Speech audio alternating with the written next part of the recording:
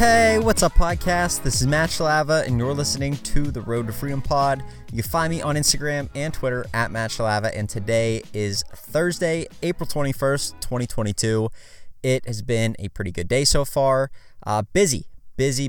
So I ended up getting up a little bit later today than I would have liked to, and that kind of goes back to being disciplined, something that I struggle with, and I think a lot of us struggle with.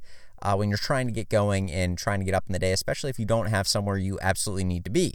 And so I got up a little bit later today, ended up getting to work, starting work as soon as I got up though, and got after it, ended up getting a lot of the things knocked out that I needed to for the beginning portion of the day.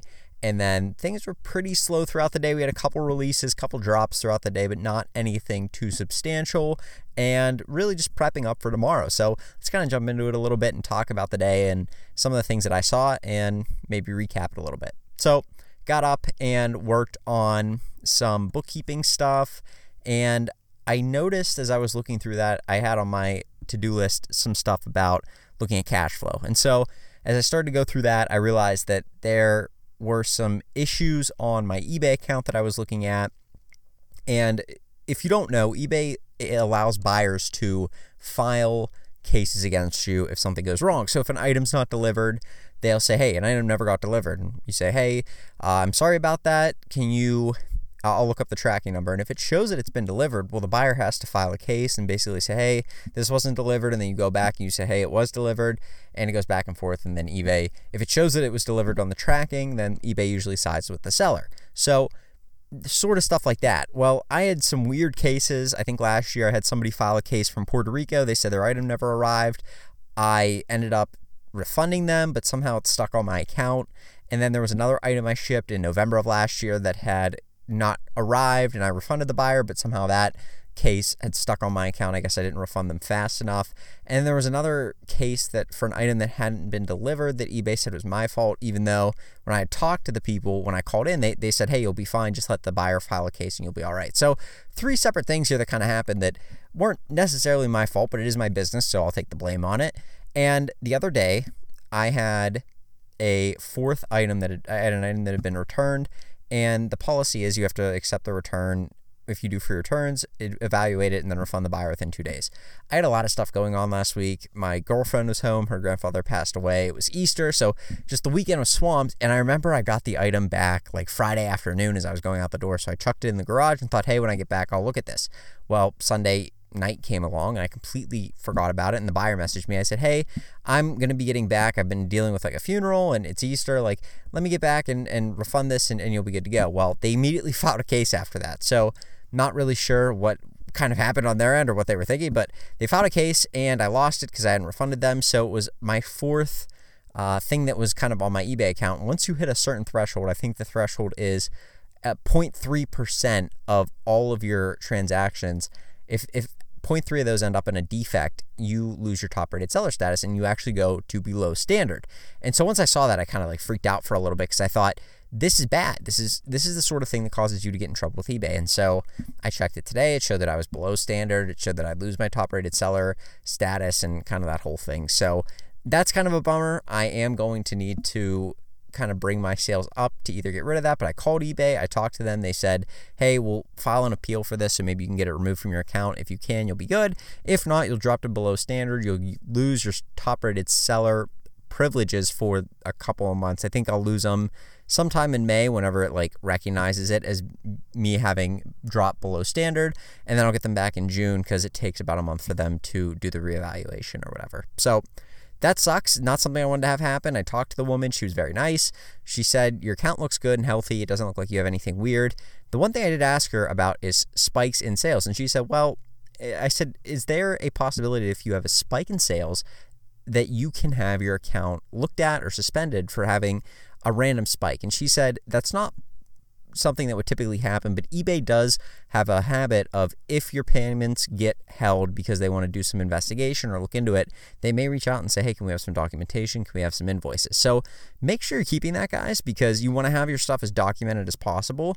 I keep all that stuff. I have emails with it all in it. I've hired a VA who's gone through a lot of those emails and pulled out the invoices and stuff for that. So I have that information, but it's just something that kind of shocked me a little bit, because this is eBay we're talking about. This isn't Amazon.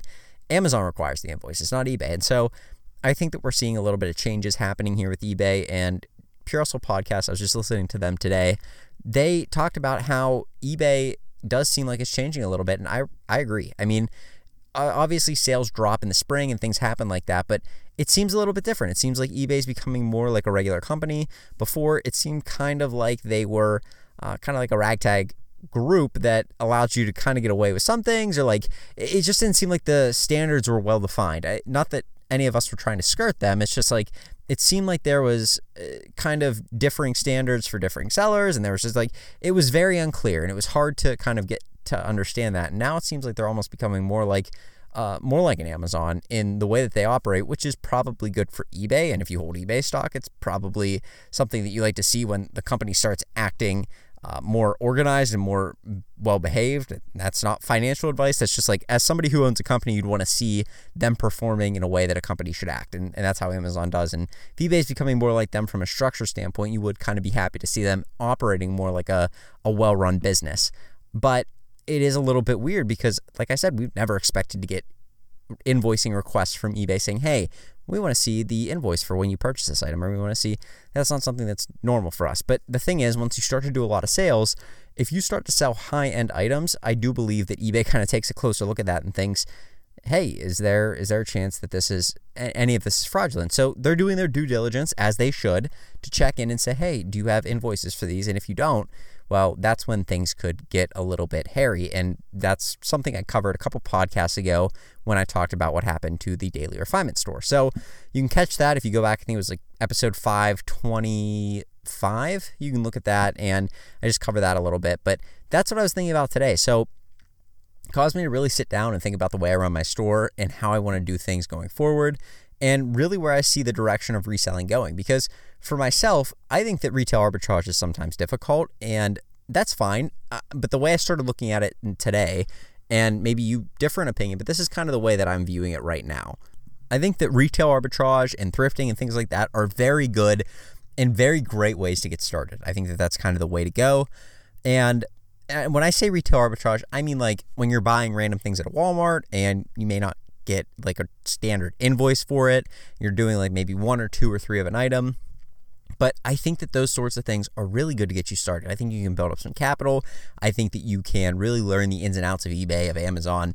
But once you really start to get into it, I do believe it's tough to keep doing retail arbitrage. And the reason for that is companies don't like when you're selling their product at a higher amount than they are being charged on the regular store floor.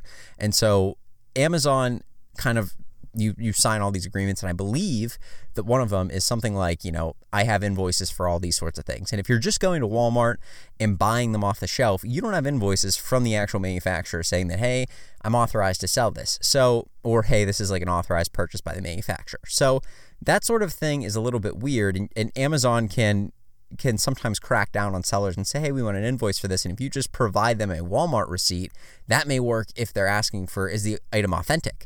But it may not work if they're asking for, hey, do you have permission to sell this? And so that's something that they crack down on a lot. And if you're doing that a lot, which is mainly what retail arbitragers do, that aren't doing it at scale, that aren't buying from places that are known to give invoices, if you're just going to a Walmart or a Target, it's a great way to get started, but it's not maybe the best way to build a sustainable business, because once you start doing a lot of volume, I do believe that it triggers either a light bulb or some sort of like warning in eBay or Amazon where they go, hey, this person's doing a lot of volume.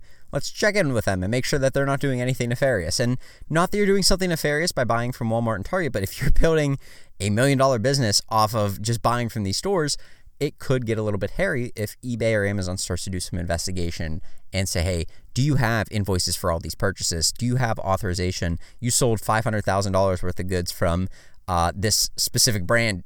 Do they allow you to sell that? Like, is that something you have clearance to sell? That's not normal for the average person to sell $500,000 of a brand. So did you do that? Like, they may start to ask questions. And if you don't have answers, or you don't have invoices, or you don't have permission, that's when things get tough, and you don't want to risk your account health at doing that. So that's just something that I'm trying to keep in mind. That's something that I'm thinking about more, is sustainability in reselling, sustainability in my business, trying to make sure to limit risk in my business. And a lot of people talk about taking risks and how it's good to take risks and all these things. Yeah, it's great to take risks, but once you start to run a business, you want to mitigate the risks within the business, because taking risks for risk's sake isn't really smart. You want to be able to take risks that are calculated, that make sense, and that say, hey, this could not work. There's a chance this doesn't work, but ultimately I think it will work because of these reasons. And the risk is really in, hey, if I miscalculated, if I did something stupid. The risk should not be, well, I think this could work, so I'm just going to give it a shot. And hey, take risk. It's a business, scared money don't make money. Like, that's not the way to take risks. That's a great way to lose all your money. And so the way that I look at it is, the smartest people, and when I listen to smart people talk about the way that they invest or the way that they run a business, they always talk about, hey, we're trying to mitigate risk. We're trying to make calculated decisions. They're very, very calculated in the way that they go about things, and they have a plan.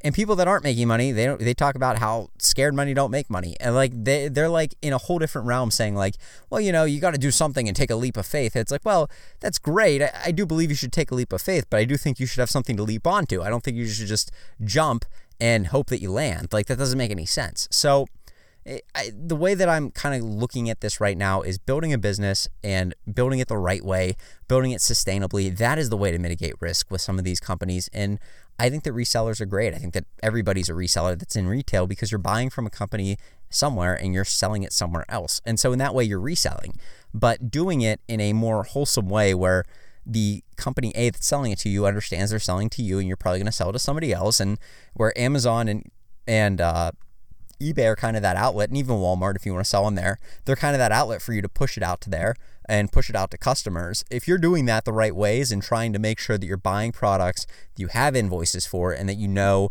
hey, this is fine, they're all in my name, they're all in my business name, whatever you want to do. If you're doing that and doing that stuff the right way, I think that it's very, very difficult for the platform to come back and say, hey, we don't like what you're doing, because you're doing everything right, and they wouldn't have any issues with that. So that's what I'm striving to do. That's what I've been looking at a lot. It would require some changes, because a lot of things that we buy sometimes are one-offs or random things, and you're buying it from Target, you're buying it from Walmart, and that's, like I said, a great way to get started. If you're looking to make $100, $200, $1,000, like, go buy stuff from Walmart, Target, flip it, make that money. But eventually you can't, in my opinion, it's much more difficult to build a business around that, because you're not having a steady stream of inventory unless you're out there looking. So it's hard to kind of have a supplier that's constant. And the other thing is, you end up doing something like what happened to Daily Refinement, and eBay or Amazon asks you for invoices, and all you got are some random Target receipts or Walmart receipts or thrift store receipts.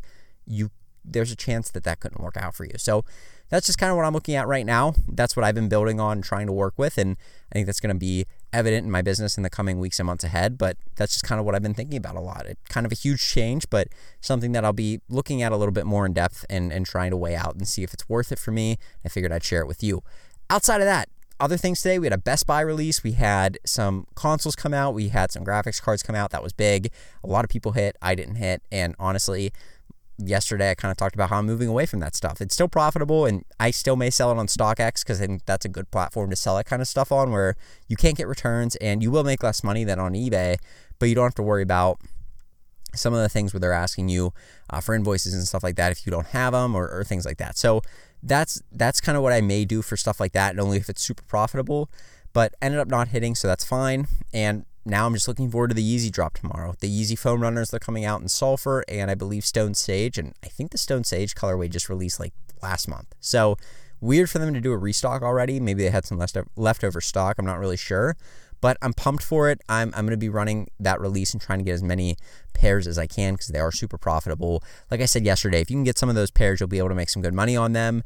And I'm pumped for it, because Yeezy drops have been fun. They've been profitable.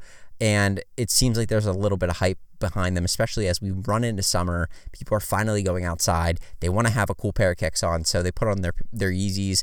They put on their foam runner, ugly croc looking things. Again, I don't understand them, but they're comfy and people like them, so I'm going to run for them and see how many I can get. It'll be exciting. So I'm pumped about that. Hopefully that kind of stuff is some stuff that we can all flip and get a bunch of those. But yeah, if you guys have any questions or anything, you have anything you want to reach out with, hit me up on Instagram, hit me up on Twitter. But I'm going to go. You guys have a great rest of your Thursday, and I will talk to you tomorrow with another podcast. Have a good one. Peace.